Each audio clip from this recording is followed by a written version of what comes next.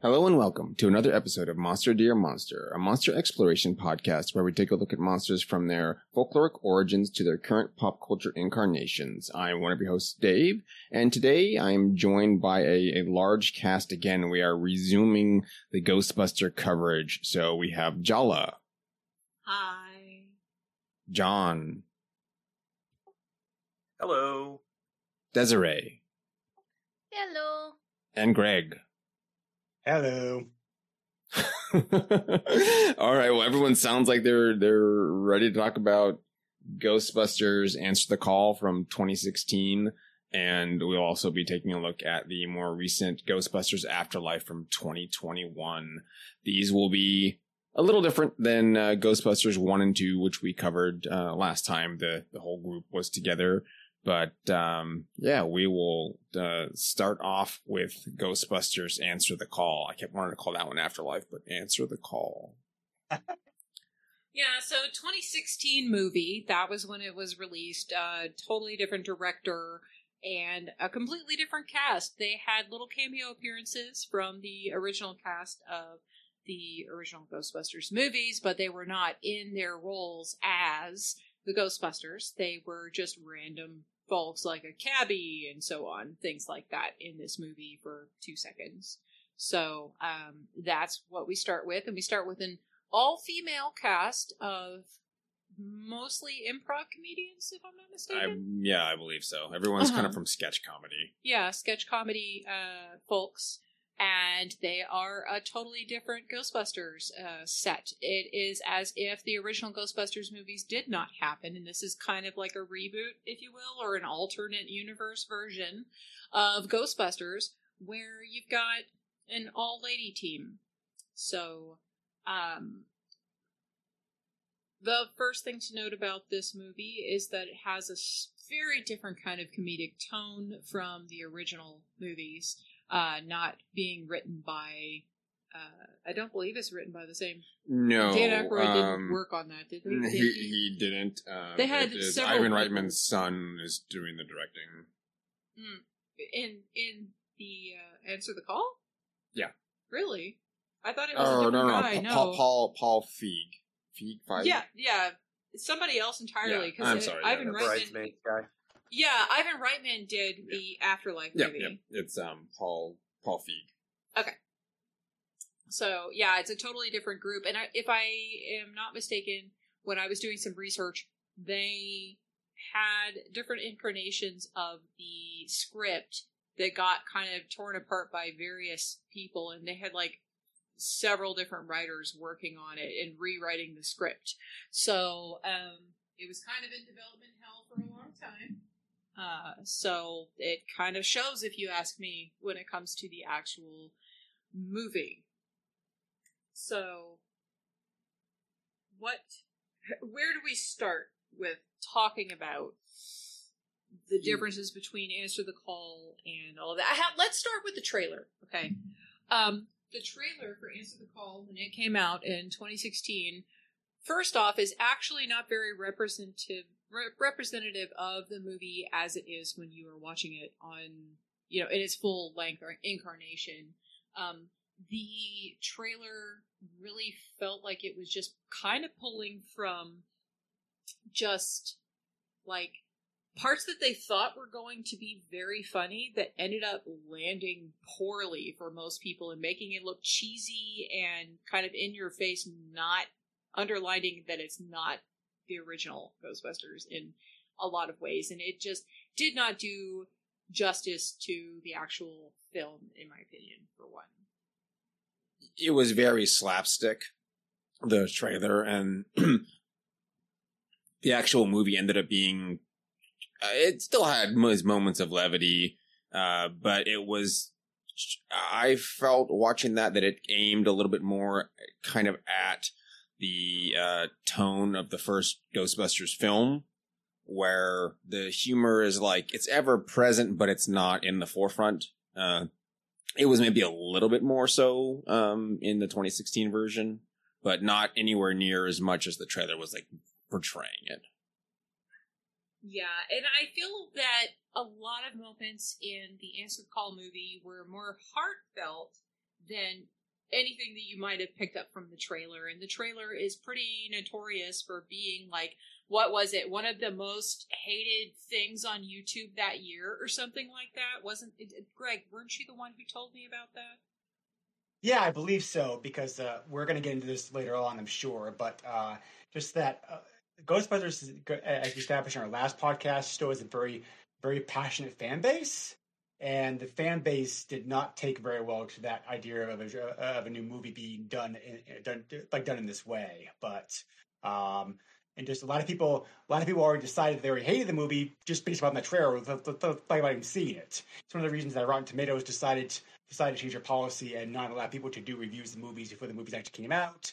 Why they allow people to do reviews for pre-release movies in the first place, I have no idea. But it's one of the reasons that inspired that change, for sure. And yes, the trailer does show significant differences. I'm reminded also about I'm also reminded about about Rogue One. In that sense, the trailer was very, very different than what the actual movie ended up being, because they made significant changes to the movie during the time frame. I think the same thing happened to Ghostbusters. Mm-hmm. Yeah, and that's been an ongoing issue when things are they're either in pre-production and just getting slammed with rewrites, or they're about to start filming and they're writing like edits to the scripts on the fly, and people don't know what's going on, and you get a weird like mismatch, or they lose directors and they're like, well, this is the 5th director attached to this project and we have to start filming. If you're lucky, sometimes you get halfway into a movie and decide the director just walks or something. Yes.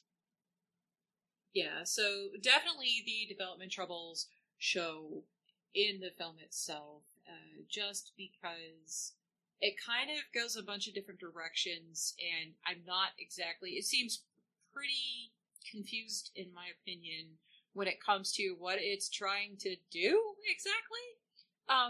One topic that was brought up pretty quickly, and again, Greg, I'm going to throw to you, was about, okay, so yes, there was a lot of backlash to all the Ghostbusters being female. I could care less whether they are female or male. However, insofar as the actual movie itself, what function is it serving, having all of the characters, all of the main Ghostbusters being female? And that was the subject that you brought up, Greg, when we were originally talking about that.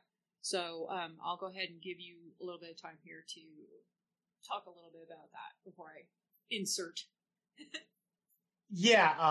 Just to expand like what Joe was saying, and also to add on what I was just saying a moment ago, like the negative reaction the trailer got. It's like, I'm perfectly okay with them doing a full reboot of a franchise. I mean, there were a lot of franchises that have been like rebooted over the years. Star Trek got very, very mixed reviews, and when it got rebooted like a number of years ago. So I'm fine with them doing the idea of a reboot. I had the same questions that Jawa had, for example. They had, for example, just saying like, to what end were these changes done for? What was the goal that they had in mind for doing it? Because it's just like, changes are fine, but you got to have good reasons for making the changes. I don't really quite know. I think I know what they're going for, but I think the actual execution of trying to get those ideas in place were kind of sloppily handled and not very well done. I think the fact this movie was developed and held for so long is a reason for it, because the original Ghostbusters 3 that they had in mind got like picked up, picked off, picked on, just kind of got nothing out of help over the years. Eventually, most of the ideas for that movie ended up being used for video game. But anyway, yeah. So this whole reboot, and it's like totally different. And that's the main question I just had. It's like, I don't know if I understand why they felt the need to make such radical changes to it when I'm not really sure what the end goal that they had in mind for doing all this was. It's like they're making changes just to make changes without really saying good reasons for why the changes that could be made. Because it's like, and like Jawa said, I'm perfectly fine with them having like an all-female cast. Like Ocean's 11, the new movie in that franchise also ended up having like an all-woman cast, and that movie did very well. So it's like that change is fine. I just don't know I'm just not sure what they're going for here with them doing it and doing it as a concept. and concept, because it's like, if it was a brand new franchise, that'd be one thing. But because this franchise was already established and because it has such a passionate fan base, you had such a negative reaction to it. I really just kind of doomed the movie from the get go. I think even before the movie came out, because that negative reaction. Having said all that, the movie did not deserve the whole negative backlash that it got. I really was minded about the whole negative backlash that the new Star Wars movies, like in Rey, got, because the fact that, oh, it's a female character like in the lead. It's like this kind of same thing happened here. Neither franchise movie really deserved that hate. Unfortunately, it just kind of shows how insular that some of the fan bases for a lot of things can be, which is why I have which I personally, even though I love Star Trek and Star Wars, I do kind of have to give a jaundiced eye toward the franchise fan base for a lot of the time, because I'm just like, what the hell are you guys doing here? Because it's like, this isn't right. It's just like a lot of the ideas and concepts that they have are just not proper to have, and like it's like, so yeah, so like the movie unfortunately was doomed from the get go. I think the movie was actually pretty good. But but like I said, the ideas and execution for why they're doing things, I just don't know. I'm still not sure. Even after talking to Joe and other people about this, like for a while, I'm still not quite sure exactly what they're going for here with this. So yeah, it's like, let's see, like if they were doing it for a feminist angle, then it doesn't make any sense, because they have a full female cast, and they even have a himbo. They have Chris Hemsworth as Kevin, the himbo, who is literally there just for his looks, and he's dumb as a brick. And they have him there even to reverse like the sexism, but then they have sexist comments throughout the entire movie against women, and like there is no comeuppance or repercussions for this. The only thing that happens is, well, yeah, the women were right, but like that, there's no recognition of it and takedown of it in the moment. So it's just kind of like a kind of whiplash where they've got all this whole, straight up full female crew, but then it's just got a lot of like rough edges. And I don't know if it was for a feminist reason. That's not feminist, because like if you're doing something and you're trying to promote a feminist agenda, you are promoting equality for everyone. And that means everybody. And so having a himbo character is not part of that. Having all the sexism without a takedown of that sexism is not part of that. Just having the female characters in there is not enough to make it like, a statement of any sort. Something that I mentioned when I was talking to Greg off mic was that, when it comes to, say, Ghostbusters Afterlife, that one is more successful at, presenting a strong female lead character, Phoebe, who they don't make a big deal out of the fact that Phoebe is female. Phoebe is like a little nerd girl who at first seems like the most vulnerable and out of touch person, but she's actually the strongest character, most unflinching in the face of danger. And, like that is a better heroine. That is a better portrayal. That is a better way of approaching such a thing, if that were even the goal. But I don't even think that the director and the writers were going for that in the first place. John and Desiree, like, what do you guys think about that? So I do agree with you, Jala, the idea that just having female characters alone is not inherently enough to make something feminist. And also likewise having sort of a reverse portrayal with, the himbo type character also does not lean to being a feminist representation. What I will say, though, is that in terms of things that we've historically thought of as feminist and ways to gauge feminism, so, for example, if y'all have heard of the Bechdel-Wallace test being applied to media, so if you haven't heard, it's essentially requires 3 different components. One being that there are 2 or more female characters that are actually named characters. The second being that those characters engage in a conversation with each other, so no male identified people engaging in that conversation.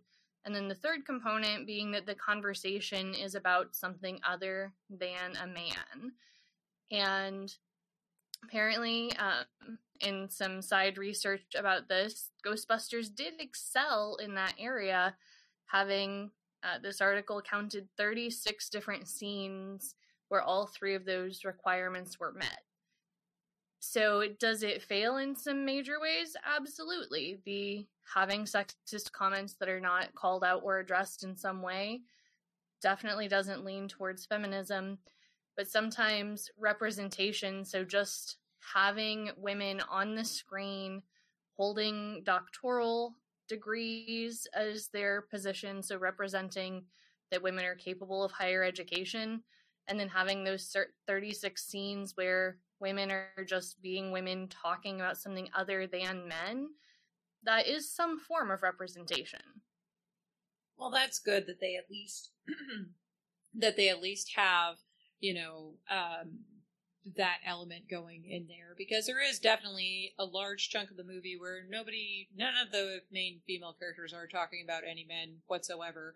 There are, a requisite scene or two where they are talking about Kevin and how dumb he is, but he's cute, and that's why they keep him in the office, but that's not the larger part of the movie, so, there is at least that element. John, what are your thoughts about it? Well, I think that the sort of the premise of what if Ghostbusters but ladies, Desiree and I were talking earlier about how, forgive me, it's escaping me in the moment. Who was it who said how many Supreme Court justices should be women? I think it was RBG. Was it RBG? Okay, I was thinking that might be it. How many will you be satisfied with sitting on the bench? And she said 9. Because it's historically been 9 men. That feels appropriate as a sort of reprisal, right? Given what's come before. It feels like it shouldn't have to be justified in and of itself, but it is positioned as this sort of adversarial, like, well, we'll make them all women now, and that's a conscious decision. I think in this specific instance, the casting direction was probably grab some people from Saturday Night Live, because that's what we did last time. Yeah. Kristen Wiig and Kate McKinnon are, were really big megastars from that platform. And they thought, let's just do it again, but, remix it and gender swap some roles, and we'll see what we end up with. I will say that the main antagonist in this story reads as like a 4chaner, deep state type of like creepazoid misogynist guy. We may get into more detail on his characterization or lack thereof, but like the broad strokes of this character are, and his machinations feels like what they had in mind was this, like, oh, we'll strike down this ideology with a group of strong women with cool Ghostbusters flavored 007 gadgets, right? Mm-hmm. So, for good or ill, I think that was the mission statement. Was let's just Saturday Night Live. Let's just grab some of those people and do the Ghostbusters thing again. Dave, so what do you think? Yeah, I think that looking at it in that perspective, like it's set out to have a specific, not only a cultural touchstone, but having this feminist drive and putting that up front. And I don't think that anyone was expecting the full backlash it was getting prior to release. But as Greg was mentioning, it's not like it's a case of people taking umbrage with something and then not actually watching it or engaging with it, because it's on generating the internet. You're crazy. I know. it's generating vitriol off of like press releases and trailers. The end product you get isn't representational of that. Like, it's not deserving of like really any of that. And the movie it's fine. It's not the greatest Ghostbusters movie to grace the screen, but it was fun. Yeah, it's actually funny they said that, Dave, because it's like, if I was to describe the movie itself, the word fine comes to mind for me exactly too. Because it's like, it's a perfectly serviceable movie.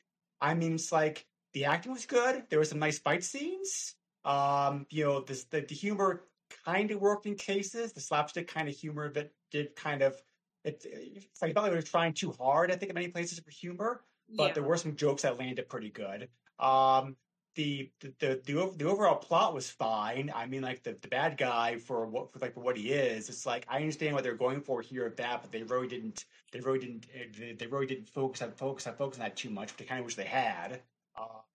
But the movie itself was just fine for what it is. I actually think this is probably the weakest of four Ghostbusters movies to me. But having said that, I don't think I don't think any of the movies are necessarily terrible. They're just like this one's just like meh. It's like you watch it, it's like, okay, it's fine, and you go on with your life.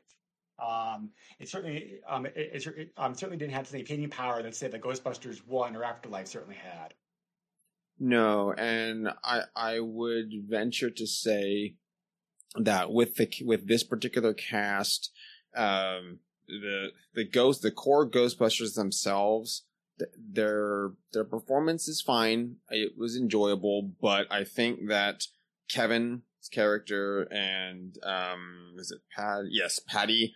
Those two, like, they just chewed scenery and stole the scene every time. Oh, yeah. So the more they were on the screen, the less you were paying attention to whatever was probably supposed to be going on.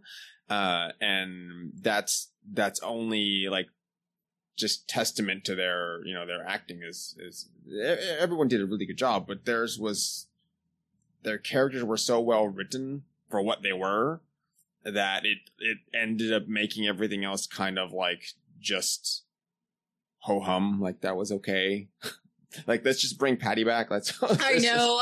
I really just wish that we could just have more Patty. I could give or take Kevin, but Patty, I was all about Patty.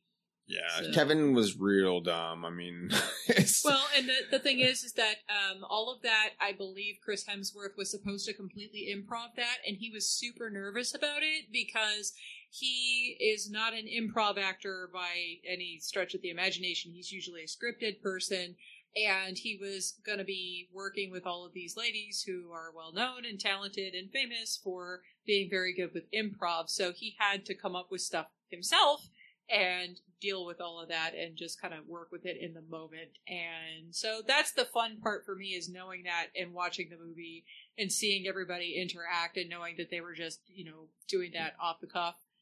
That's the fun of that, in my opinion. Well, and not knowing what he's going to do, so their reactions of them just being flabbergasted is that was just them going what? What did he say that? So, as far as characters go, I think that though they just stood out so much more than the rest of the core cast, that it makes the rest of the Ghostbusters themselves less memorable. I don't think that's not any of the other actors. It's not their fault. They just didn't have as fun of catchy lines and things consistently. Can I just say that him refusing to answer the phone was extremely delightful. Yeah. As a working professional, I really enjoy that energy a lot. And that he put the phone in the fish tank, that was very good. Yeah, he just was done with it. I've done call center stuff, and I'm like, this is great. that would be great. Great way to just not have to do that. Yeah, so definitely, it's good to hear about the passing of several scenes on the Bechdel test, because I was, thinking about that sort of, but I think for me, it chafed against a lot of my just opinion of it, for it to have as many sexist, because the sexist comments kind of they flow like the wine, they're everywhere, it's just and nobody's saying anything about it. They're just letting that hang in the air. I don't know what to think about this, and that just kind of like rubbed me wrong enough. But the movie itself is very fun. It is a well-paced movie.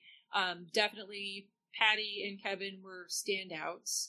The 4chan villain, Rowan was his name. Like, he was something. I've definitely known some people like that guy. And not like by choice, like come across them and then unfortunately have some dealings with, definitely had that before. So what do you think about Rowan, Dave? Oh, he not a terribly interesting villain. He's you can understand why he's doing what he's doing, but it's always a step too far. And also, where was he getting the money for any of the he's built a giant He's a bellhop, right? Yeah, he's he bellhop and maybe maintenance, Yeah, maintenance like janitor. Yeah, you don't get paid. I mean, it's New York, yeah, but still, it felt like if they were to, I think there was plans for an animated series or a sequel, which didn't come to fruition. But if they were to do that and continue the mythos as in the original Ghostbusters, where Gozer is just the main bad and they're the main antagonist through like a through line of all of it, through the games, through the movies, but given more background to like what he was doing and what's this other dimension and how, he had a lot of interesting, like there's books on all the ley lines and fun like little artifact things that would be more like, I would like to see more of that. Like the movie did well when it's showcasing like what the ghosts could come from, but then it didn't like have a very big payoff for it though. Like it felt like it's just, here's the thing, and now it's the end of the movie. There's a ghost coming from everywhere. Okay, which is what happens in the first Ghostbusters, but it felt more organic. Like that's just kind of what's going to happen.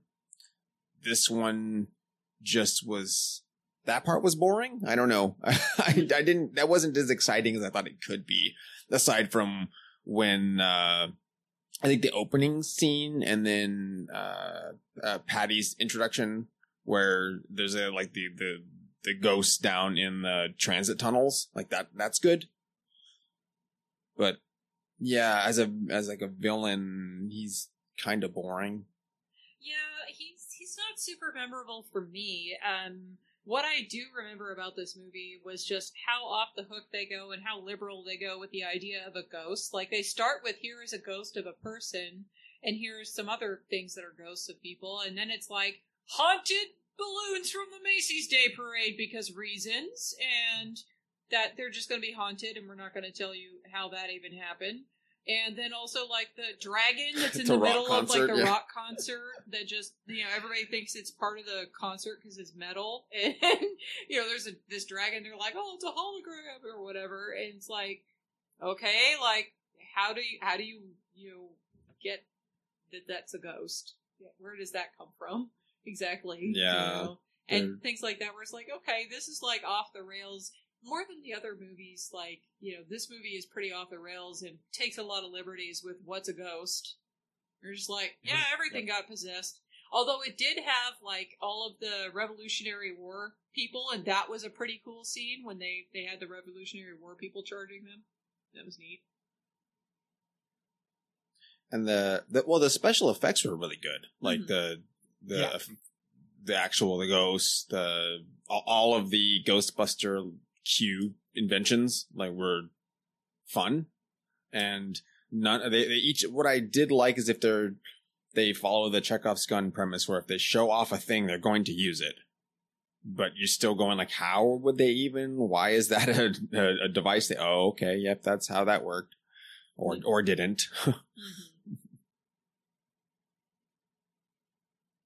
So John, other thoughts about the 4chan guy? Well, I think it's very. I'm hung up on the kind of financial disparity between his occupation and he has an evil laboratory. Like, yeah. I don't know many maintenance dudes who rock evil laboratories or. Well, according to the Ghostbusters wiki, he got a doctorate from MIT. Did he? Okay. So he is Dr. Fully certified. Okay. Rowan Noor. He's got the bona fides or whatever. Yes. And presumably the tens of thousands of dollars of debt that go along. Well, with yeah. such That's what it is. He's trying to get out of paying student loans. Of course. That's why you explode and swallow New York out of mirrors or something.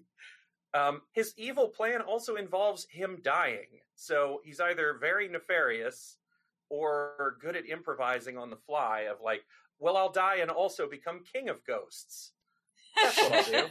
And if dead, no student loan. It's still no student loans. They can't collect. So, yeah, I don't know. He's, because like what we had the EPA guy who was, we had government bureaucrats obstructing us. And then we had Vigo the Carpathian, who is definitely not Vlad the Impaler, by way of Peter McNichol. What was his character's name? I can't remember. Man, what was his name? Janosch, yes. Yeah. So we had by way of human antagonists, we just sort of have bumbling idiots and malefactors who are inconvenient, if nothing else. But like this guy is mustache twirling villain level, and I don't know that his plan makes a whole lot of sense. Other than now we've realized he's trying to get out of paying student loan debt. Of course, yeah, it all makes sense now. I've changed my mind. 2016 Oscar goes to. Yeah. I think the tone of it was also, it feels very Scooby-Doo or like Mystery Incorporated in general, because it starts out like you point out the strong starting scene with that fellow from The Office, the gangly guy. I can't remember his name, but he's like giving this tour of this haunted house that they have some stuff rigged up to make it look haunted, and lo and behold, there actually is a ghost in there, and it's kind of horrifying what happens to him. That would be Garfield chiming in for his opinion on the podcast. Yay! Garfield was Garfield. He's the real Garfield was the real monster all along, actually. Yes, indeed. But yeah, so the tone being like kind of cartoonish or like spy movie, like you say, with the gadgets later, and then this like horror scene in the beginning. And back and forth, there's like a flasher ghost. There's all kinds of weird doodads and monsters. Like, it kind of doesn't know what it's trying to do throughout, right? To be consistent with itself. Yeah. Well, and again, I feel like that is just a product of having like 17 different people working on the script and it being 100%. Yeah, definitely. Yeah. So I don't know. I think that's pretty much everything that I've got to say about that one. How about Desiree? You guys summarized all that a lot better than I could. It's like the movie had a lot of good ideas and concepts. It just kind of like flowed around too many directions, and the directions didn't really like establish upon anything solidly. I don't think. But having said that, the movie does not deserve the hate that it got. It's like not by a long shot. Yeah, like I Mrs. Slimer. The Pac-Man, the Mrs. Pac-Man version of Slimer, which is Slimer but lady. Yeah. Yeah, that was fun. That was a fun part of the movie. Yeah. So, I don't know. I feel like this movie, it could have been a successful movie if it had just had like a unified front to it. But it didn't. And it falls short and ends up being okay, but with a really bad trailer. I think the trailer did more damage than anything else to it.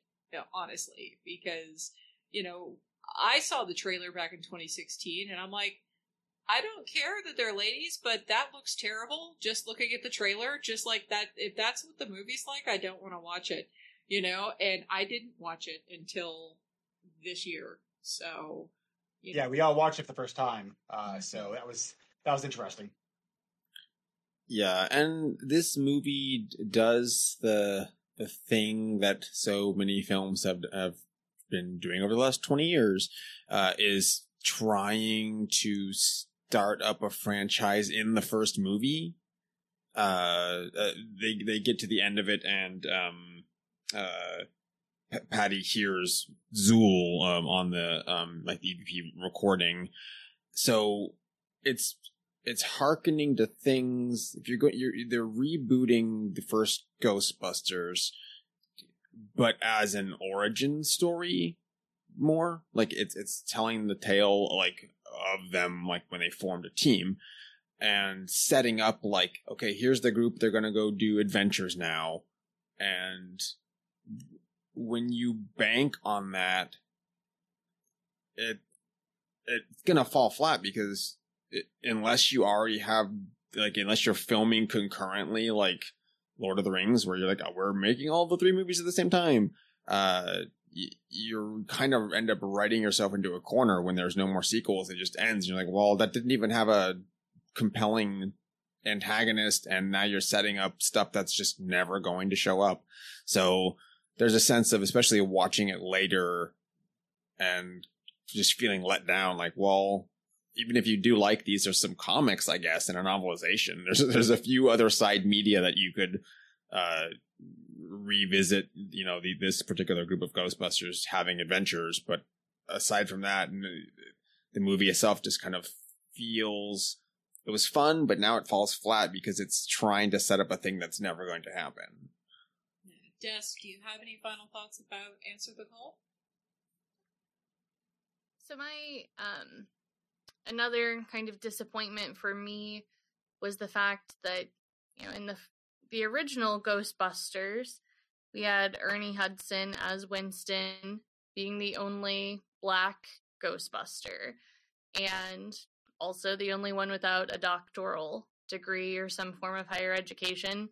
And that was a pattern that was repeated with Patty in the 2016 movie.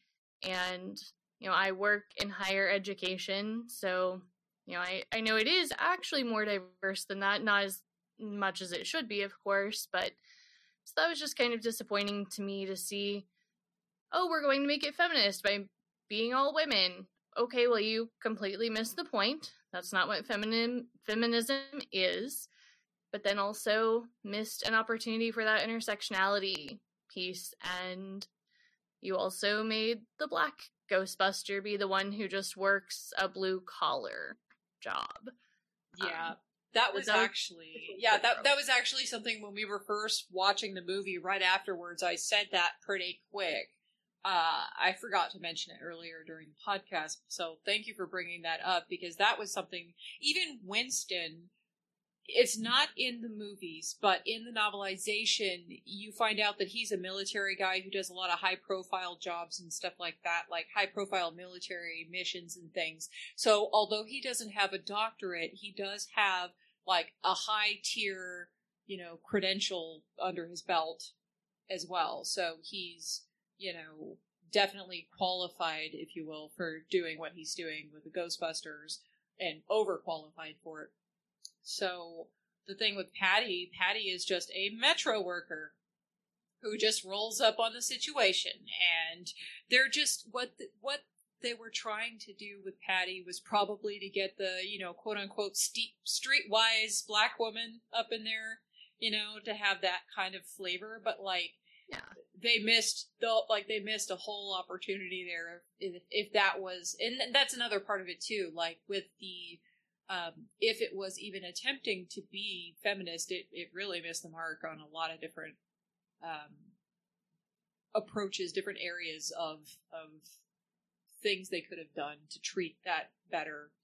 But we can move on and kind of talk about Ghostbusters Afterlife now, which that one is, in my opinion, probably my favorite Ghostbusters movie.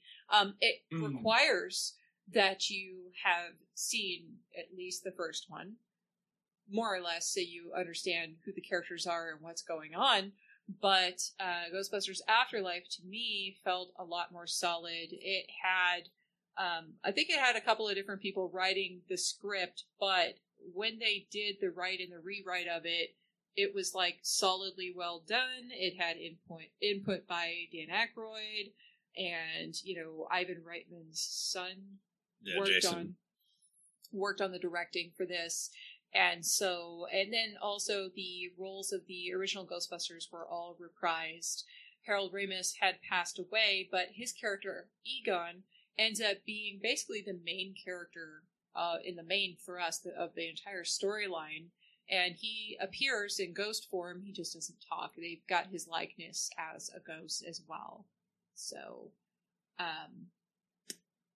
Afterlife is a very different kind of directing style as well, because of course with 40 years between the original Ghostbusters and when they released this movie, they cannot hit the same pacing and do like 80s directing style. It's just not going to happen.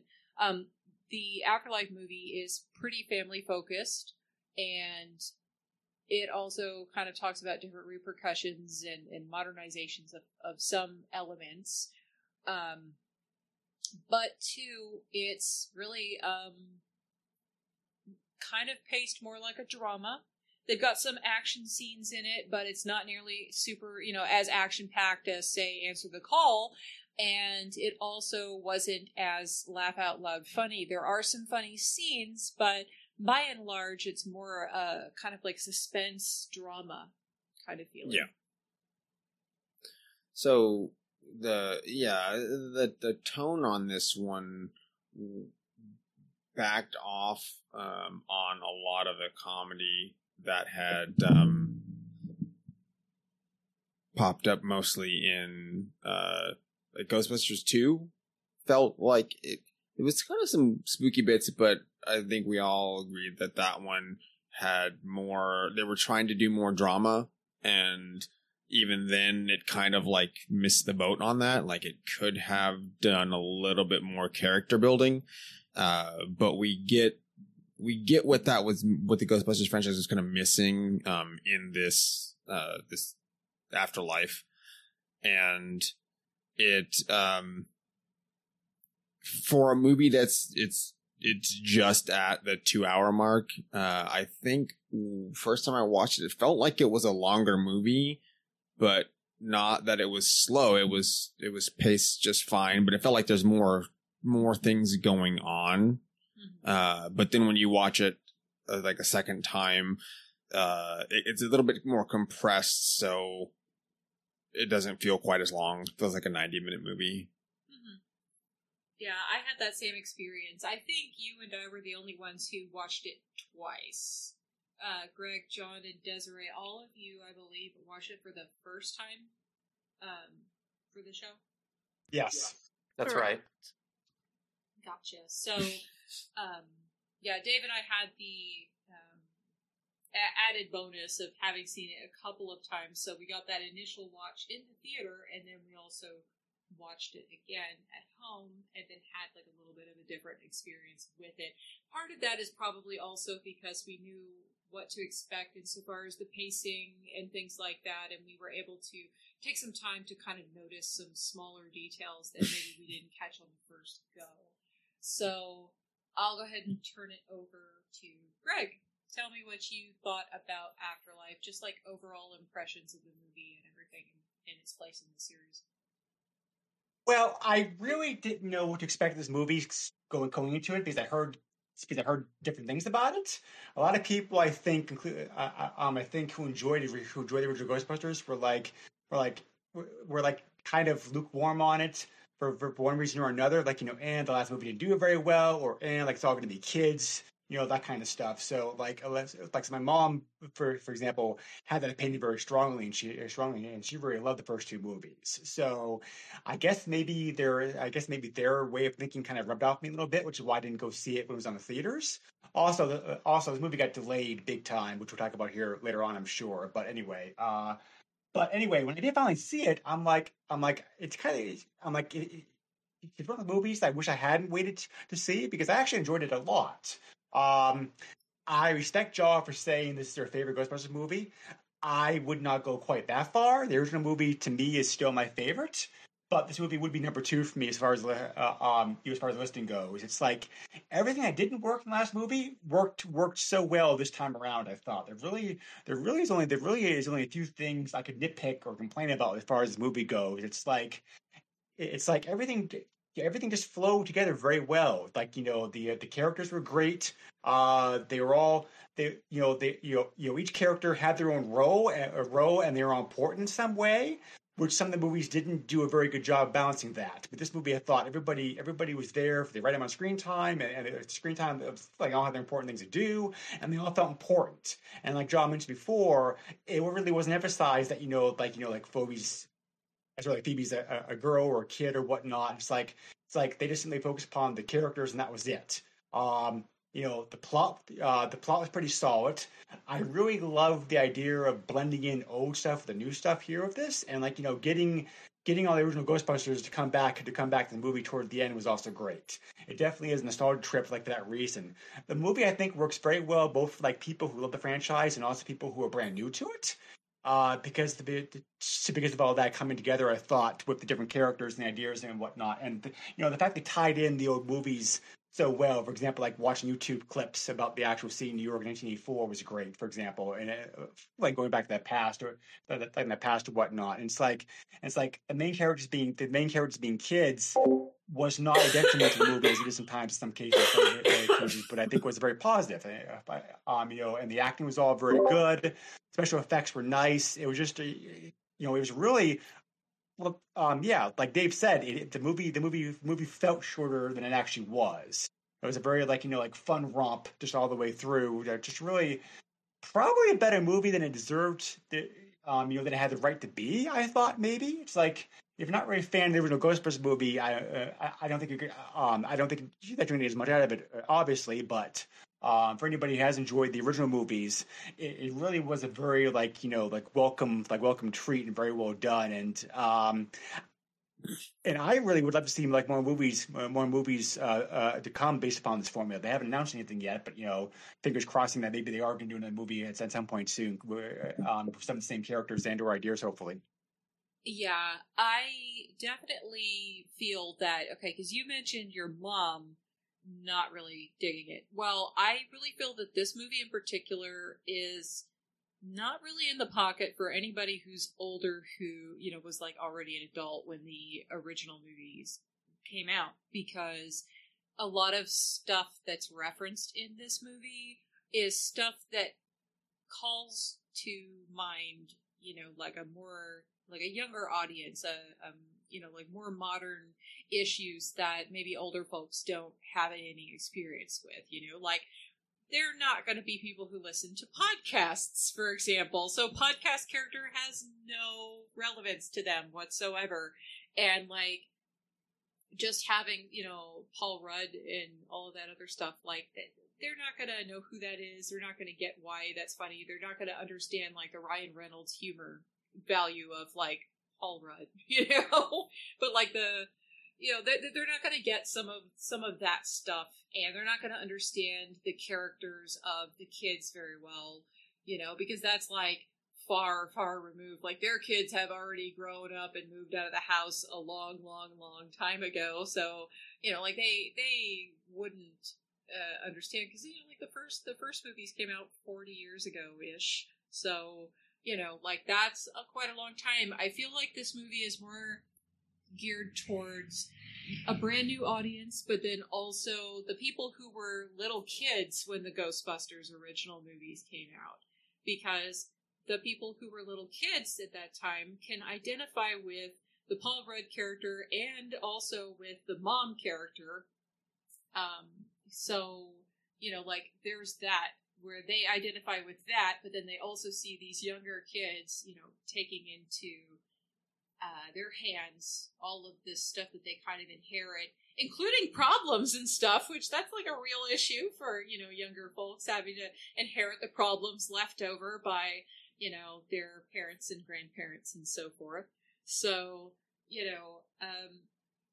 that way, it's like really relatable, but for a younger audience, I feel. So, John and Desiree, what do you guys think?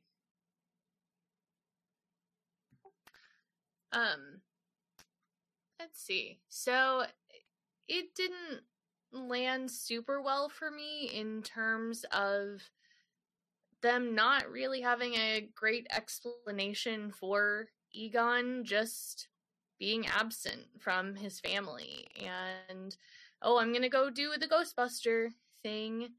There wasn't really any kind of justification that met my expectations for, still being able to see him as a sympathetic character. Someone who, would get married and have kids and then just completely abandon them to work on this thing.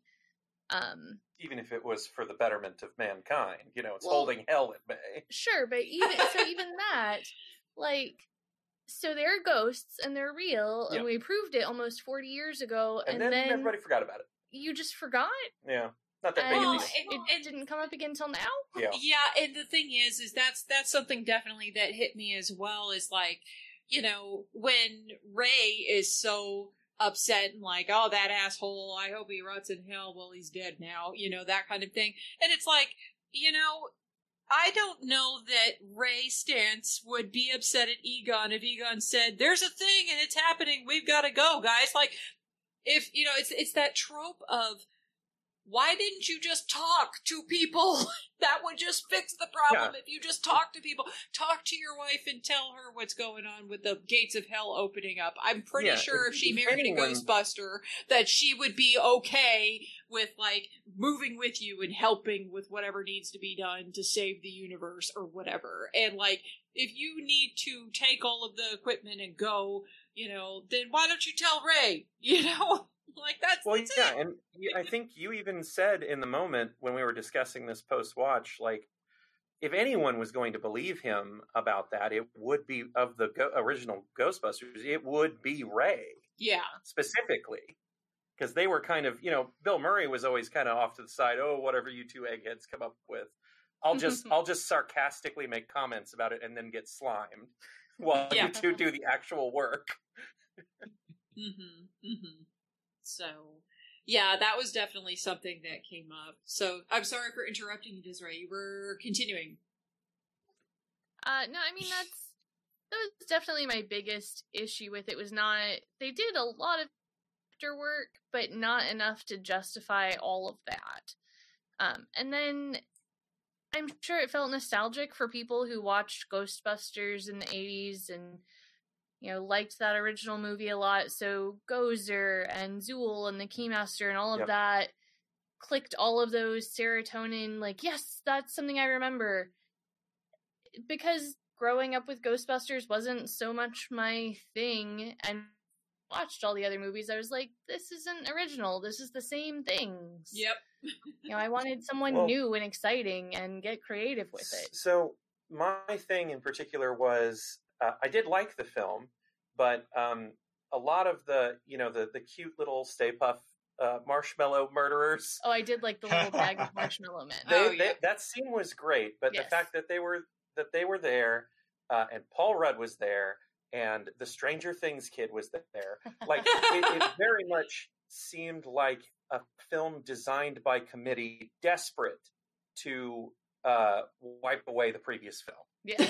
Just be like, what do you like? We will give it to you. Please tell us what you like. Just focus group after focus group.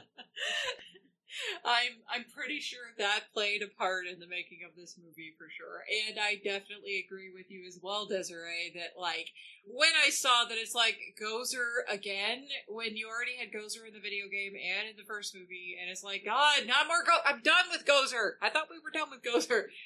wasn't there? But then again, at the same time, it's kind of like unfinished business for Egon, which is kind of the whole like unfinished business for all of the Ghostbusters, really. And that's why he had to go, is because there was a giant ancient Sumerian god that he had to go fight because apparently the rest of the Ghostbusters just did not care or something. I don't know what happened. Yeah, like the foundational element of like what caused this change in the first place. Now I understand they're trying to get Egon gone and not have to do a scene showing anything because Harold Ramis had passed away, so they couldn't do any kind of backstory on that, but they could have come up with some kind of more convincing reason or something, than what they especially now that we've set the precedent of horrifying mannequin, CGI mannequin Luke Skywalker, not Mark Hamill, that has been, now we can just resurrect the dead and puppet them as we please. Oh, they already done that the previous moves anyways. Hunger sure. Games did that like many years ago. So, but John, weren't you telling me off mic that the book version of this actually did expand upon that like more as to why Egan kind of went off the deep end? There wasn't a novel for the Afterlife movie. So Okay, I'm sorry. I must got that confused with something else. yeah, I don't know. We did watch a bunch of behind the scenes stuff and interviews and things just as some kind of research for the show, but I don't believe anything explained. If I had heard anything explaining what was going on with Egon and why he decided to just run off like that, I would have retained that information because that's kind of like important information to make the story square for me 100%. So I think a lot of it was the extra character building in the Ghostbusters 1 and 2 novelizations that got a lot more into each of the Ghostbusters, like their personalities, their backgrounds, how Egon himself is perceived, not just by his friends, or I guess not just by like academia, but by his friends. He's a weirder guy than like gets portrayed in the movies. Like there's more going on with him behind the scenes that's still canon Ghostbusters Egon, and I think they're pulling a lot of that. They're pulling I'm trying to remember. I know it's in, I think it's a novelization in Ghostbusters 2 and maybe in the game, where there was another injunction, not just the general one done by the New York judge that had got their proton packs banned. They like weren't able to ghostbust anywhere.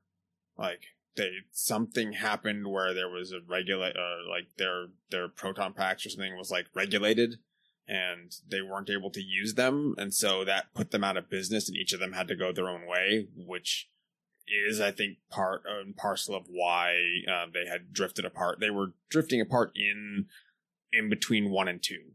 They kind of came back together for a little bit, and then, as far as I'm aware, in canon after that, they just went their own ways, which is part of the animosity. In real life, like the actors too. So yeah. So if you take it from that angle, then it makes a little bit more sense. Like, Egon might have up and left and not talked to anybody, but then they weren't really talking to each other anyway. So, they probably weren't on good terms anyhow, or on strained terms to begin with. Yeah, and some of that has to do with his work ethic and his morals. I mean, you see it in Ghostbusters 2 when he's running experiments and he's like, take away the puppy. Like, you're turning, they're doing like kind of unethical experiments. Yeah, I was going to say, that's like bordering Egon's, he's like learn how to human, like he's Lieutenant Commander Data in some ways, but he's also like not like just skirting that line of like Nazi scientist. Yeah. There's questionable stuff that he's probably doing. Which is why I was okay with how they treated him in this movie. I agree with what Desiree said, that I kind of wish there was more explanation for it, but it's also like, I can see, knowing what I know about him, I can see him going up the deep end like that, and just be like, okay, I gotta do this on my own. Nobody will believe me, yada yada yada. So I was okay with that. I agree it's a weak point in the movie, but it didn't bother me as much as as it did with like other people, for example. So let me just point of order. I don't know that it was the estrangement with the other Ghostbusters that Desiree was taking umbrage with necessarily, so much as with his family, his own family, right? Yeah. Well, Is that right? I mean, I didn't read him as a character that would have ever taken interest in a romantic relationship or getting married. So the idea of Possibly ace. yeah, possibly asexual, and having this family felt a little shoehorned in of, oh well, we want to carry on Egon's character, which is great, His legacy, yeah. and we want the legacy. So how are we going to do that? Well, let's go with the stereotypical human got together, made more humans. Like, why breeders. Exactly. Yeah. Why couldn't it be a niece or a nephew or someone? I know. Yeah. I was gonna say it could have easily been a niece or a nephew or something like that. It really didn't have to be, but I think part of it is because for Harold Ramis's daughter Violet, especially, because she was very involved with all the Ghostbusters folks and Ghostbusters fandom and things like that. After his passing and everything, I think they kind of did it as a partially for a love letter to actual Harold Ramis, who was a very good dad, apparently. And who, was just that kind of a guy. Because I feel like Egon, the way that they show him as, the granddad ghost, is not Egon at all. That is not Egon. That is Harold Ramis. That is Harold Ramis. For 100%. sure, yeah. And it's his likeness, but it's also his likeness. Like, that would be him. That's not Egon, the character. So, yeah, but in one of the novelizations, there was a part where Janine was hitting on him and stuff, but you get to see a little bit in Egon's head, and he's like, I don't even understand this whole thing about, he's looking at that concept of possibly getting together with her as mostly an experiment, just as an experiment to see what happens and stuff. He's not interested in actually having a romance. No, he really just loves mold and fungus. Yeah. He goes on about that, and it's doing a first first person narrative, and it's Egon's point of view of that's a literal experiment. He's like, oh, this is what men and women are supposed to do in society. I don't know what that is. Let's check it out. But even that took a long time. Janine had to keep dropping more and more overt hints until he even understood that's what she was doing. Mm-hmm. So I think it's those bits of characterization that fit in with him just piecing out. It's that doesn't excuse it, but you can understand that that's not, he probably was never in it for a family, at all. Yeah.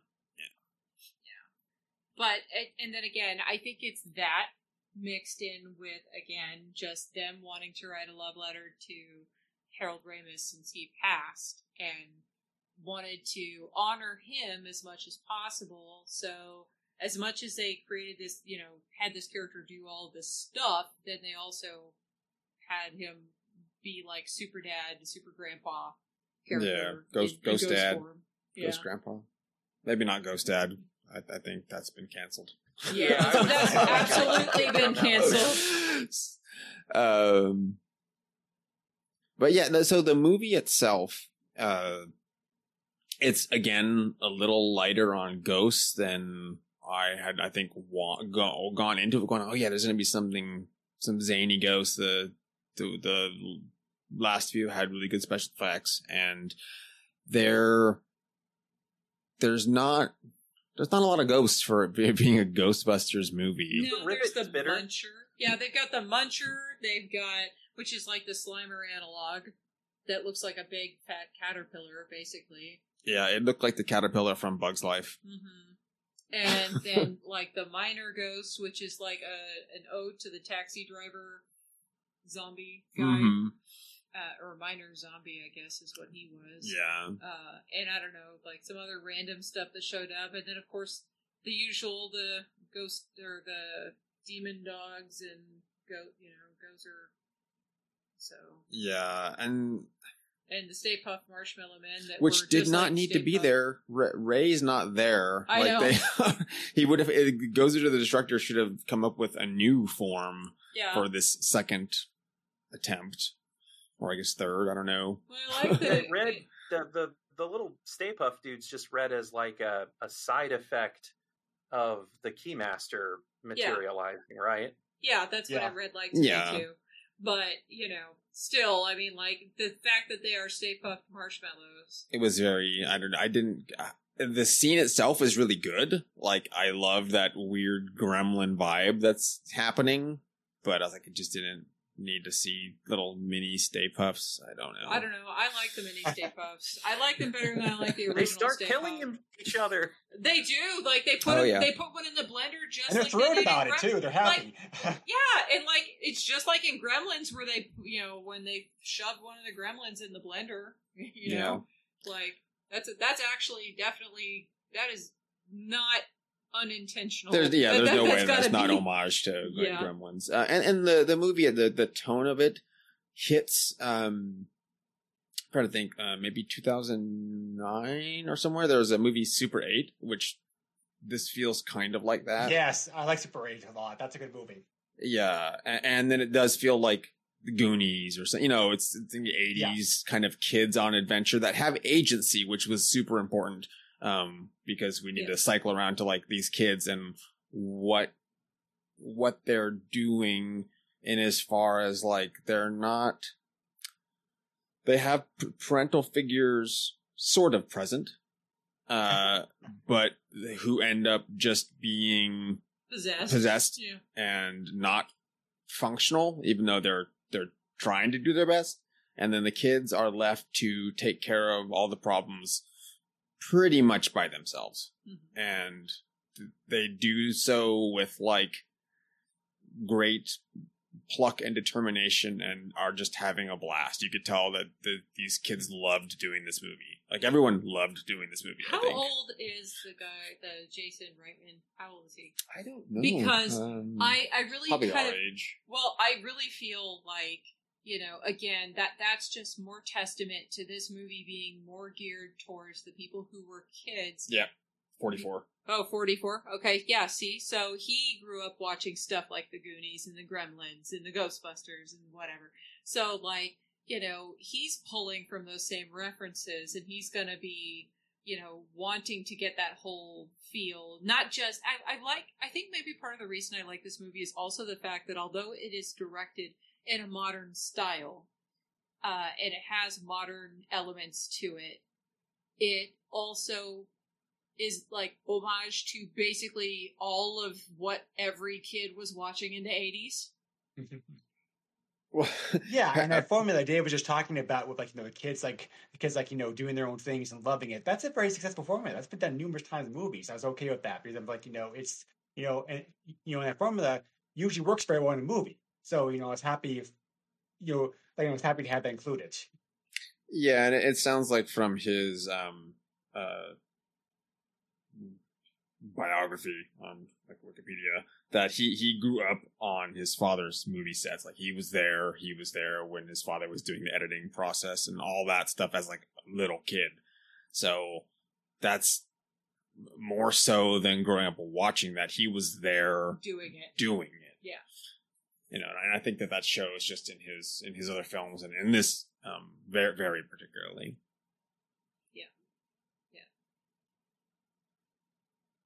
But So kids. yeah, the kids. So we have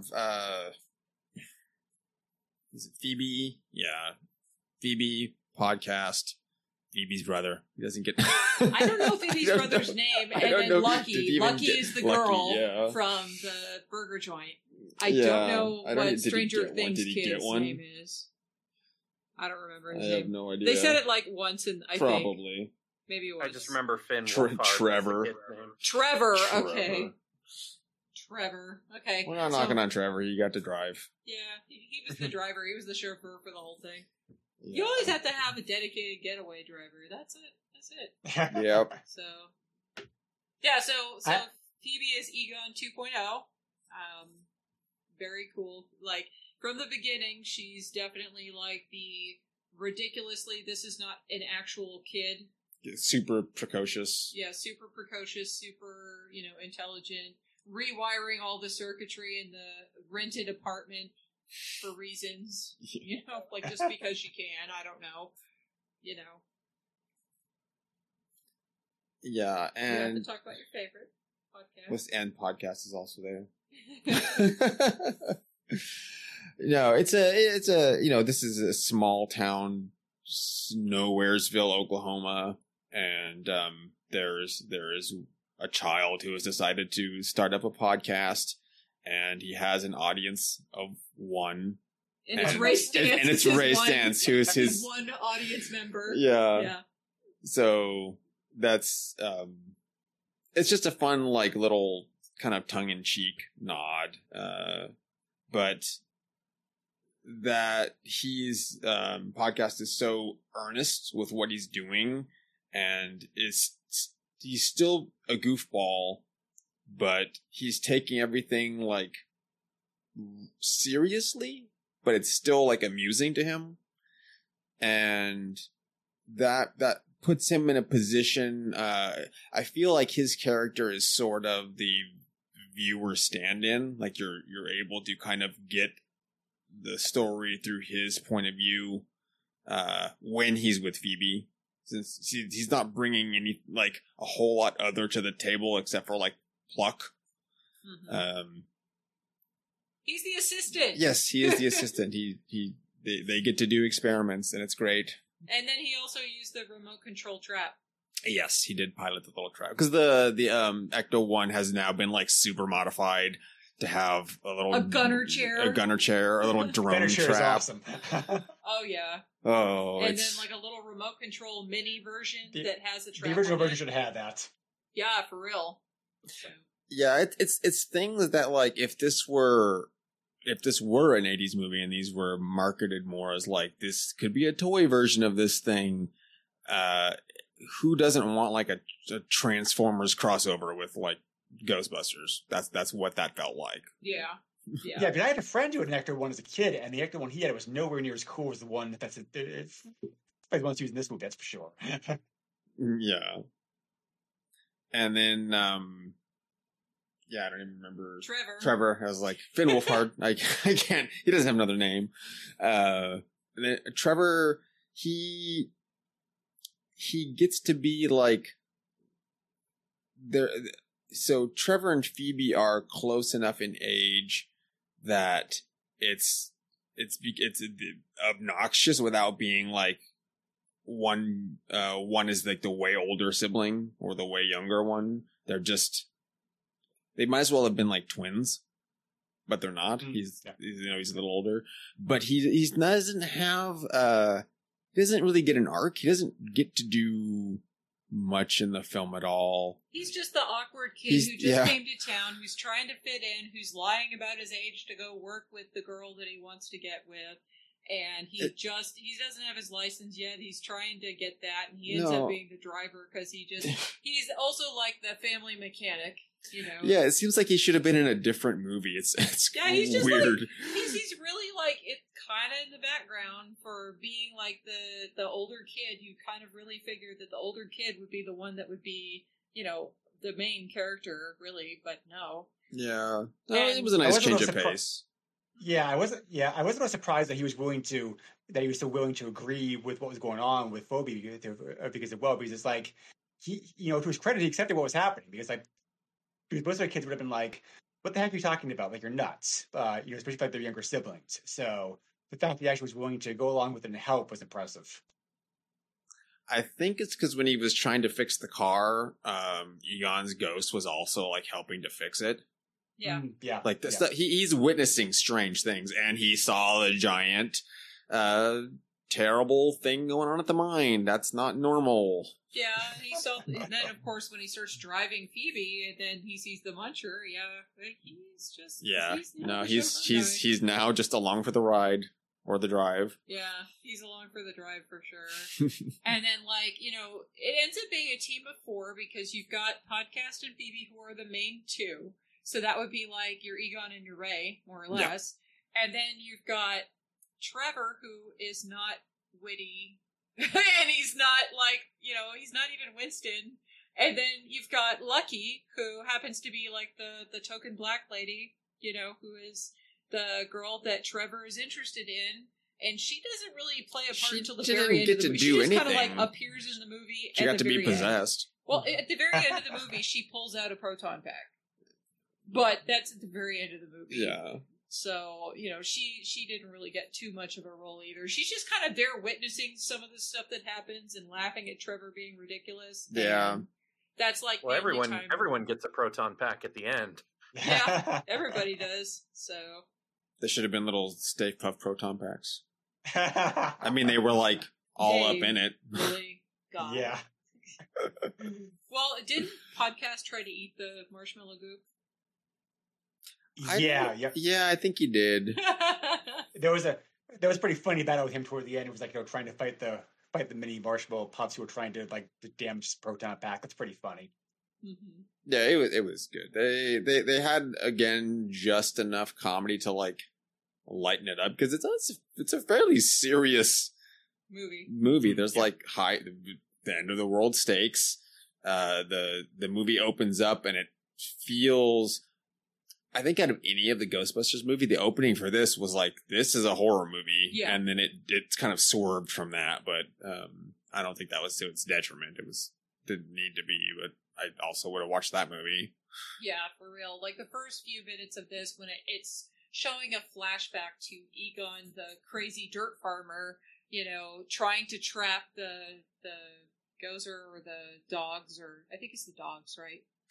Yeah, he's trying to get the dogs because he needs them to keep Gozer from appearing. Yeah, so he's trying to trap them, but he ends up passing away in the process of all that. But because they're trying to have Egon's character do stuff without actually having Harold Ramis there to do it, they have him blocked out and blacked out to where you can't see his face for the entire thing. So it ends up being really, really creepy. And there's just the way it's shot, it's very tense and dark and all of that mess. And then they kind of back off of that, but I would have absolutely watched that movie too.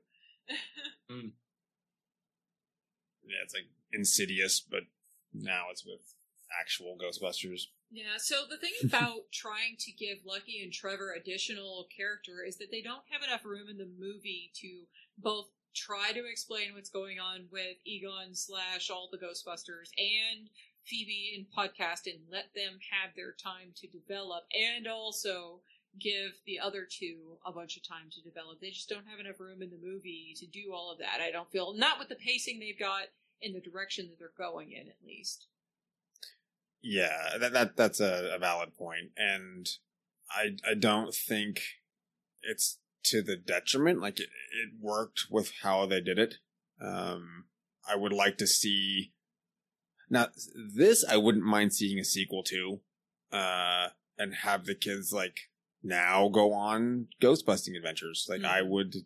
I think it's a good group of actors, and the characters themselves each have.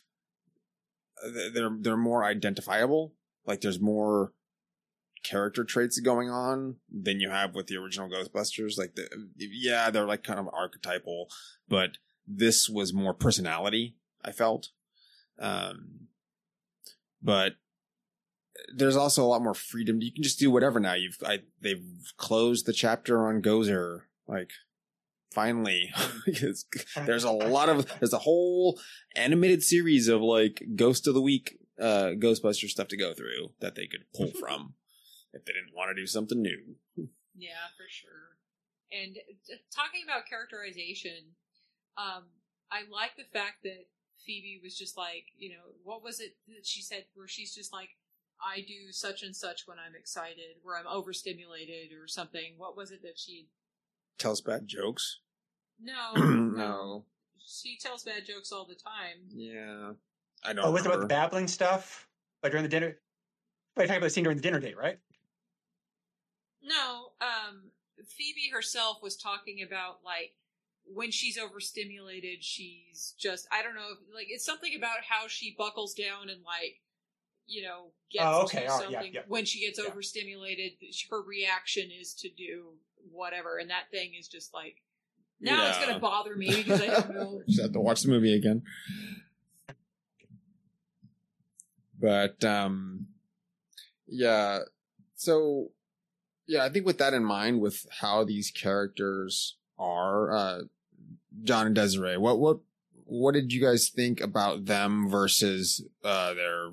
I mean, Paul was not their parent in particular, as a teacher, but how the adults were kind of dealing with the situation. Sure. So I think that Paul Rudd is doing his Paul Rudd thing. And I think that, I made kind of a disparaging comment earlier about how it was designed by committee. I think that they needed that character both to give Phoebe, both to recognize the precociousness of Phoebe and engage with her on the appropriate level. He gets super excited when she realizes that he's doing, geological mappings and so forth, and actually engages with him and wants to talk to him about that. And he also, I think you're right. His character serves as the avenue through which people our age introduce a younger generation to what actually happened in 1984.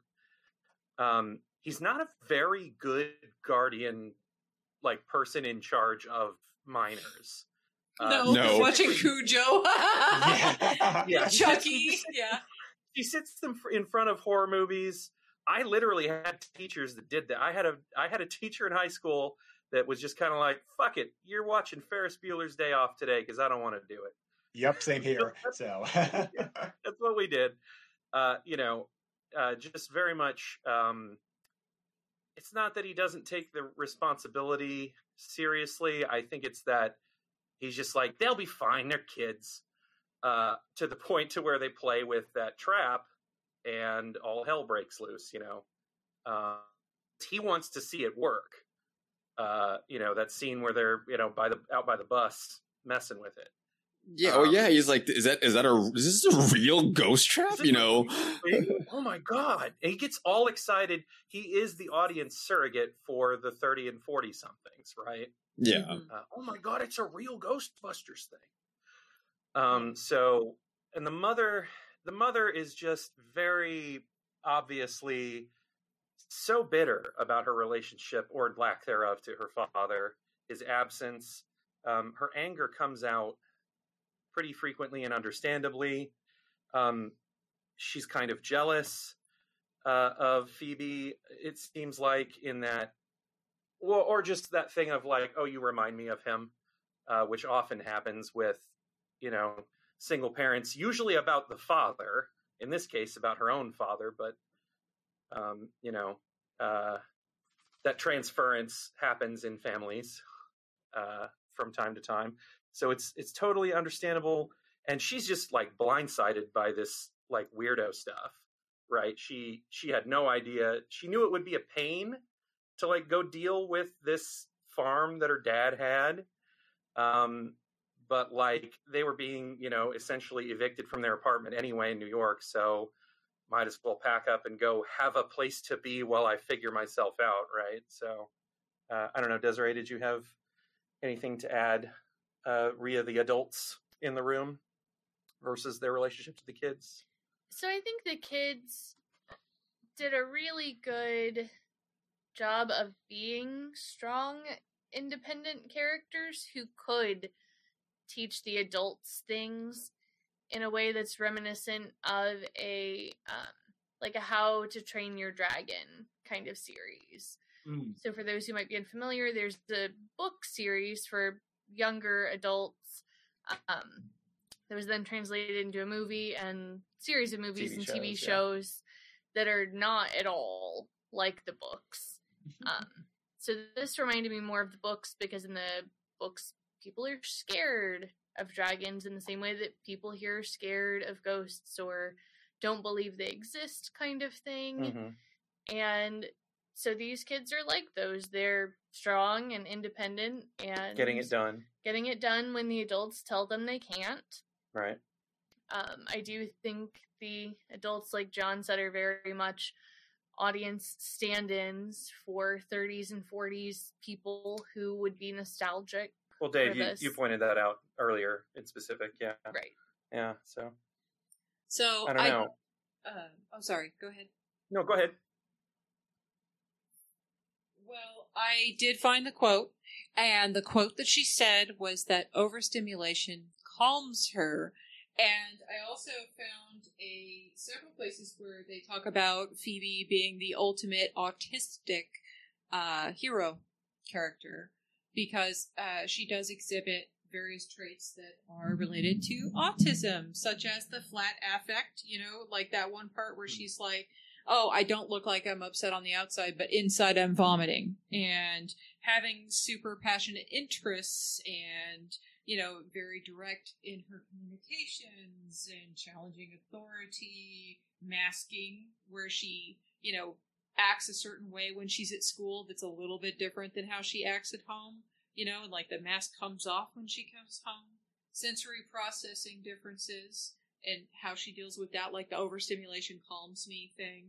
Deadpan delivery, friendships not coming easy, thriving under pressure, self-aware, and also gender non-conforming because of the way that she dresses and things like that. So these are all different things brought up as points discussing how she, is basically an autistic hero, although they do not specifically say that she is autistic in the movie. If there is that one part during the date scene in the restaurant where the mom says, oh, well, the father just couldn't deal with her and that's why he left, couldn't deal with being around her or dealing with her and everything, so all of that actually kind of hits home on some things about, folks that I know who are on the spectrum, and then also for situations that, those folks have had to deal with in their lives. So. Yeah, they're fair points, and it's, if that's what they're doing, that's a better portrayal than the last several movies that have centered around a person that's on the spectrum, where it's like autism is viewed as it's set as like a detriment and also a superpower as far as like media is concerned. And that's always done, like, I think, a disservice. But this sort of portrayal is more realistic in as much as this movie can be viewed as realistic. It's more positive, I would say, for sure. So. Yeah, actually, I never would have thought about the autism thing, John. Now that you mentioned it, I'm like, yeah, of course, that makes total sense. They're ready to see it. So that's a great point. Thank you. And also, just want to say one last thing also about the kids. I thought the casting of those kids was excellent. Because they could have gone with like kids who didn't have who didn't really have an experience. Everybody's movie is actually an experienced actress despite their age. They've all been, all of them have experience being like various TV shows and movies over the years. So it's like they cast the movie very, very well, and like I think their experience shows, and it shows like them being able to play their roles very, very well. Whereas like inexperienced kids couldn't have done that. I think that's because I'm sure we've all seen movies where like they've grabbed a whole bunch of like cheap and experienced kids who don't know what they're doing, and the movie kind of suffers a result of it. So I do appreciate that effort. Oh, definitely. And that's part of the thing for me, too. Whenever I see kids in movies, I'm always kind of like, oh, how's that going to go? But then, like, these kids really stick the landing on it. And in particular, of course, because they have the most screen time, I would say, Phoebe and Podcast in particular are really, really good, especially since there are a lot of different elements that have to come into play with those characters because they have different levels that they're operating on throughout the movie, and there's different nuances to the character that have to be remembered at all times. Trevor and Lucky are flatter characters just by virtue of not being on the screen as much or not having, the chance to grow and have like an arc.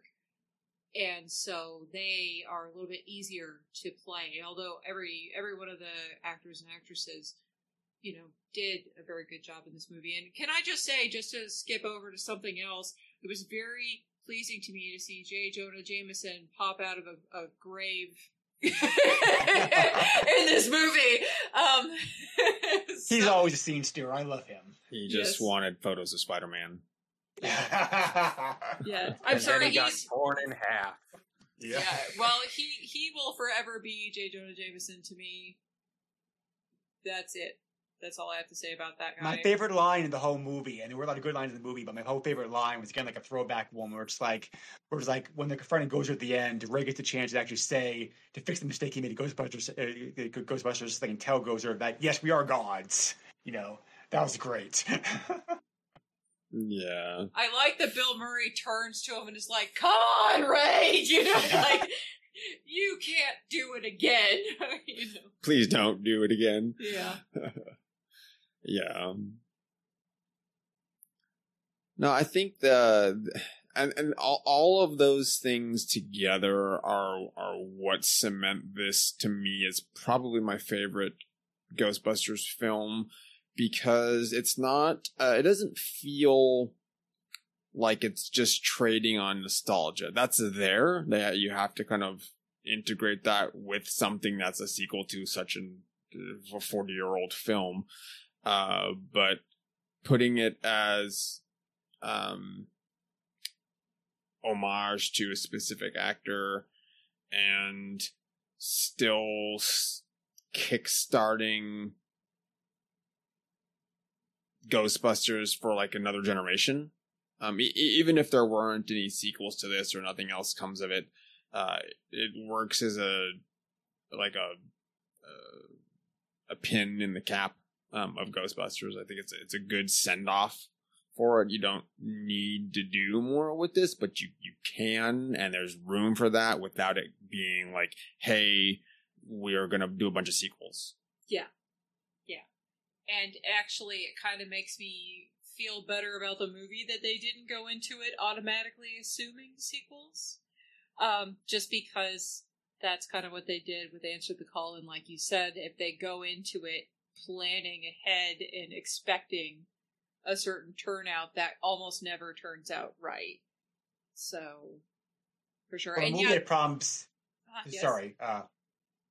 Sorry, I should say the movie had problems coming on. The movie had problems coming on in the first place because it was because it was delayed for like 18 months because of the pandemic, and just sitting on the shelf. They were trying to find a good time to release it, and they recently finally said, "Well, fuck it, we're not going to find a good time for it because the pandemic's never going to end apparently." And they finally just got out the door. And I kind of wish the movie had come out before the pandemic because I think it would have done better had it come out in pre-pandemic times, unfortunately. So I think the timing of the movie didn't help with its reception, unfortunately. And I also think it's another reason why we're probably not going to see a sequel, unfortunately. It just depends. They're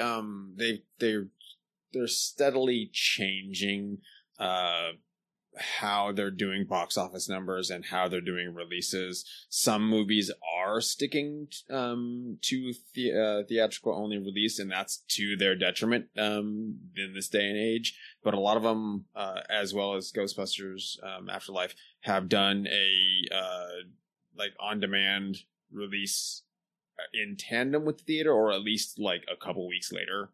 So you're able to get a lot of these digitally through streaming pretty quickly, and that's really helping with people that are they don't want to go to the theater anymore. Yeah, just to use a current example, like the Batman, I really want to see, but I didn't want to actually take the risk or the money to go to the theater and like now it's on and now it's on HBO Max. So yeah, and that was really quick after the theatrical release of it. So that those kind of things are something to like factor in now versus before, where you had like to wait 2 months from when a movie was in the theater to when it was available on home video. Yeah. So overall, I definitely feel that Afterlife does have, recognizable issues, and some of those issues are ones that I had also said, right after we watched it, and then forgot to mention on the podcast until Desiree very kindly reminded me. So, it does have its issues, with its main things. Like, my main issues would be, like, they didn't spend enough time explaining what happened with Egon, and also, the whole Gozer and the dogs and the whatever all over again is just like, you could have done literally anything, and you chose to go back to the same thing as before, and that was just kind of like, can't they pick a different something? Like, does it have to be Gozer every time? Like, did they do that because the only movies that actually made, the only movie that did really well was the one with Gozer in it, so they decided they were going to do Gozer every time? Or bust? Like, so anyway, those are the main things. I don't feel that I have any problems with, like, the Stay Puft guys being there. I like the fact that it was very Gremlins-y when they showed up, and also the whole part where Paul Rudd was just like in a Walmart getting a pint of ice cream, and then here's the dog chasing after him and stuff. That was very good. That was very good stuff to me. So, but yeah, and like another thing I wanted to mention is that when the mother at the end of the movie is trying to help her daughter, like, she's just unpossessed and just come to grips with what's going on, has no real clue what's going on. She's just like, what? And then she tries to stand up and do something, and then Phoebe gets in front of her, and she's the one who's taking control of the situation, and she's the one who's doing everything and protecting her mom. And that's just, if I were a little kid watching this movie, like, Phoebe would be my absolute role model from now into infinity if I were a kid watching this, because that's the type of strong female lead character kid that I would have just been gaga for if it had ever been represented as a small kid myself, because I never had a strong female lead character that was, especially not my own age or whatever, to look up to. So if I were a kid watching this, I would have absolutely loved Phoebe to death, and I probably would have been absolutely on board with the whole idea of doing a series of this too, back in the day. So anyhow, that's me and what I think about Afterlife. What other thoughts do we have? Do we have anything else that we needed to talk about with this? With Afterlife in particular, or Afterlife versus Answer the Call or anything? I don't think so. These unfortunately had a lack of ghosts for Ghostbusters movies. Mm-hmm. There's a couple fun ones, but again, they're just retreads of ones we already discussed. However, them being reboots and sequels, of their own, like, worked fine. Like, they're worth watching, particularly Afterlife. With the caveat that you watch probably at least Ghostbusters 1. Oh, I will say, though, the thing that we mentioned about the ghosts in the original Ghostbusters movies, and who's going to take responsibility if Grandma gets stuck in the containment unit? Well, this is literally Phoebe's grandfather is a ghost. And they don't bust that ghost. No, they just watch him become a sparkle. Yeah, he becomes a sparkle in the eyes and goes to heaven or whatever. And, like, anyhow, like, it just kind of calls back to that. And also, these kids don't have a containment unit, so they can't even do, like, the full Ghostbusters thing at the end of this movie unless they set up something else going forward. Like, Phoebe creates a new version of it or whatever. So, yeah, that's one thing that I've forgotten to mention about Answer the Call, is that it nodded to them trying to buy the fire station or, like, rent whatever, and it was, like, so expensive that they had to get a little store above a Chinese restaurant. Yeah. Like, that's what they could afford.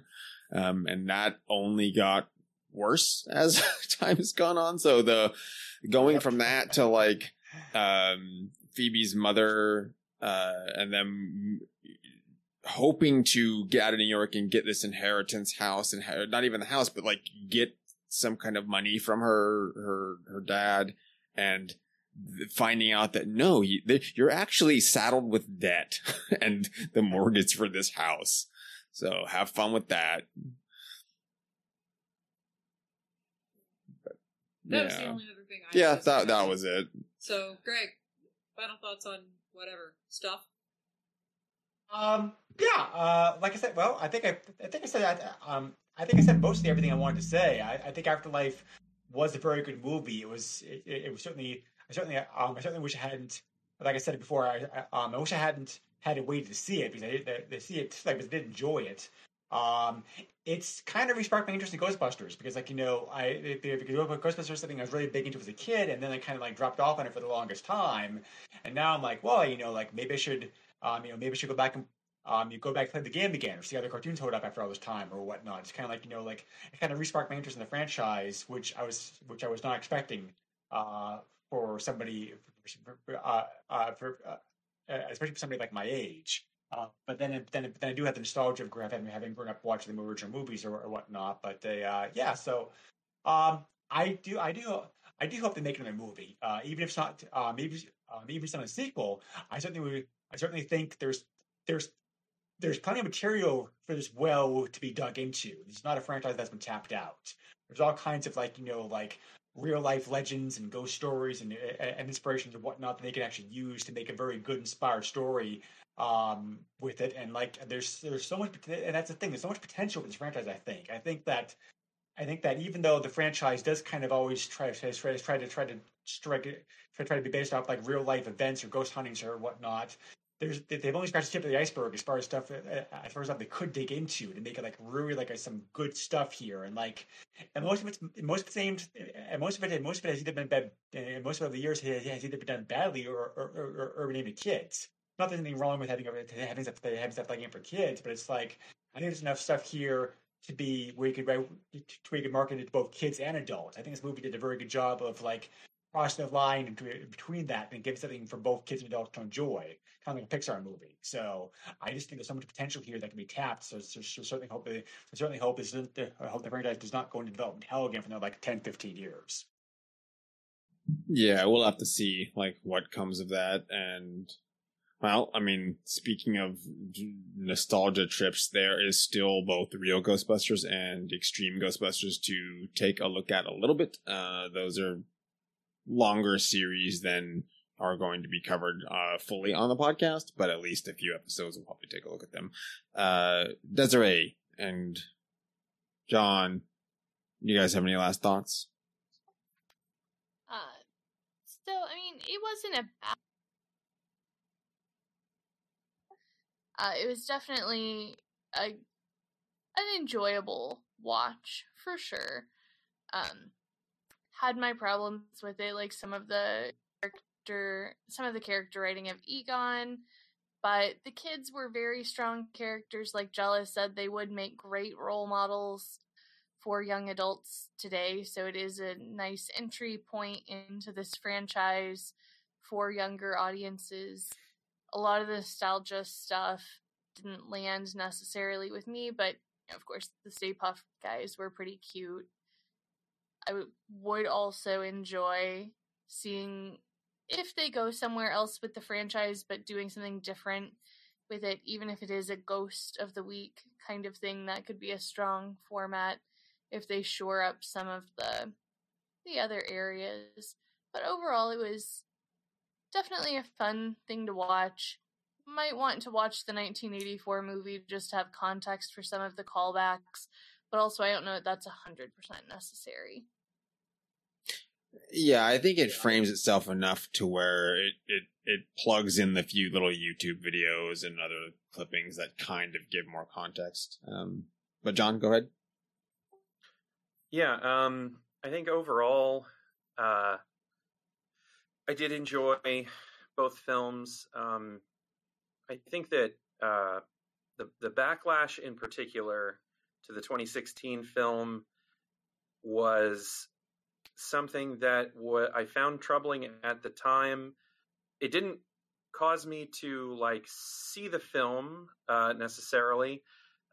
Some people, including people that I haven't spoken to in a long time and probably won't again, would maintain that movie studios or executives specifically seek out this type of negative publicity as a kind of promotional tool to drive engagement. You know, that sort of no press, no publicity is bad publicity or type of ideology, which I don't think, I argued this point at the time when I had this discussion, that I don't think anyone sets out to make a terrible movie that everyone will hate. That does not make any kind of sense from a financial standpoint if you are bankrolling the movie. And I certainly wouldn't want to be like some sort of, you know, a Mel Brooks producer's situation where I am specifically trying to write the most terrible movie imaginable to somehow scam everyone and run away with all the money. Don't know. I don't know.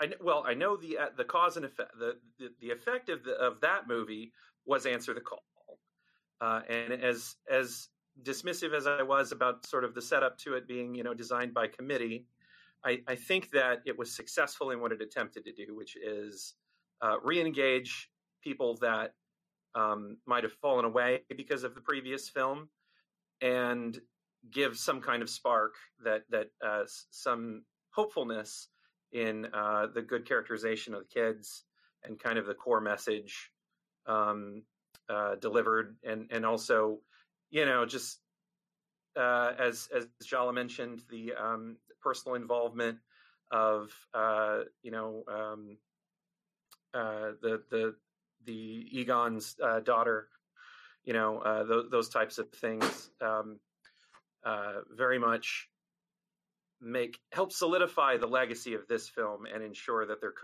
there is a possibility for future installments, I think. Yeah, no, I agree with that. They're both enjoyable in their own way. I remember the backlash around Answer the Call, and all that did was just make me not really care about seeing the movie. Like, I didn't have like a negative feeling, but I just wasn't engaged. It wasn't like, oh, I need to go see this movie. I'll just wait till it comes on Netflix or something. But when we finally watched it, even though it's a few years later, it was like, oh, actually, this is pretty funny. I wouldn't have been remiss in watching that like when it came out, but you know, oh well. Sure. Watched it eventually. And it was just that was kind of the beginning of this cultural, like, you know, because it came around with Last Jedi, and you know, people got all upset about that, and I'm sure there's, you know, 2 or 3 others that I'm blanking on in the moment. It just seems to keep happening, and I cannot for the life of me imagine a situation where I'm trying to make a bad movie. Now, bad movies get made, and that's okay. But I think that all the noise aside, this was the 2016 Ghostbusters. It's a fine movie. It's not, you know, like we've said multiple times, it's not really deserving of quite the intense critical response that it preemptively received. As I think Greg mentioned, this is before the film even came out. People were just, you know, ready to sick the dogs on them. So very, very puzzling to me. Yeah. Well, I think that wraps us up for this episode. Jolly, did you have anything else? Nope. Yep. That will do it for this episode. We'll just do the little bit of admin, and then we will sign off for the night. So, Jala, where can folks find you on the internets? They can find me on the internet at the regular podcast that I am usually on, thelevelpodcast.com. Also found on any social media or other sites like Twitch and YouTube, etc. at Jala-chan, Jalachan. All right, Greg, how about yourself? Well, I do a podcast regularly, like I'm a co-host, which is Super NES podcast, where we cover Super NES games. You can find that podcast on Facebook, or you can also just do like a Google search for it. We cover Super NES games twice a week. So that's the main thing that I do. All right, Desiree, how about yourself? Well, I am pretty much a ghost on the internet, but occasionally show up on Twitter, where I would be at DNeyens, so that's DNEYENS. All right, and John. I am also not super online, but if you find me, I will be at Tethalus on Twitter, TEHTILUS. All right. You can find me on Twitter as well at Sentient_plus. That will be in the show notes, as will the information for everybody else. Just to make it easy, the podcast itself you can find at monsterdeer.monster or on Twitter at mon_dmonster. It was a blast having everyone back on again. I know it's a full house with this many people on the recording session, but that's just how we roll sometimes. And it was great to have everyone to talk about these zany Ghostbuster movies once again. Yeah, thanks for having us. Yeah, thank you. Thank you so much. Yeah, anytime. We'll have to figure out what the next to do is. But for now, that's us signing off, and we will talk to you folks next time. Bye-bye. Bye. Bye. Bye. Bye.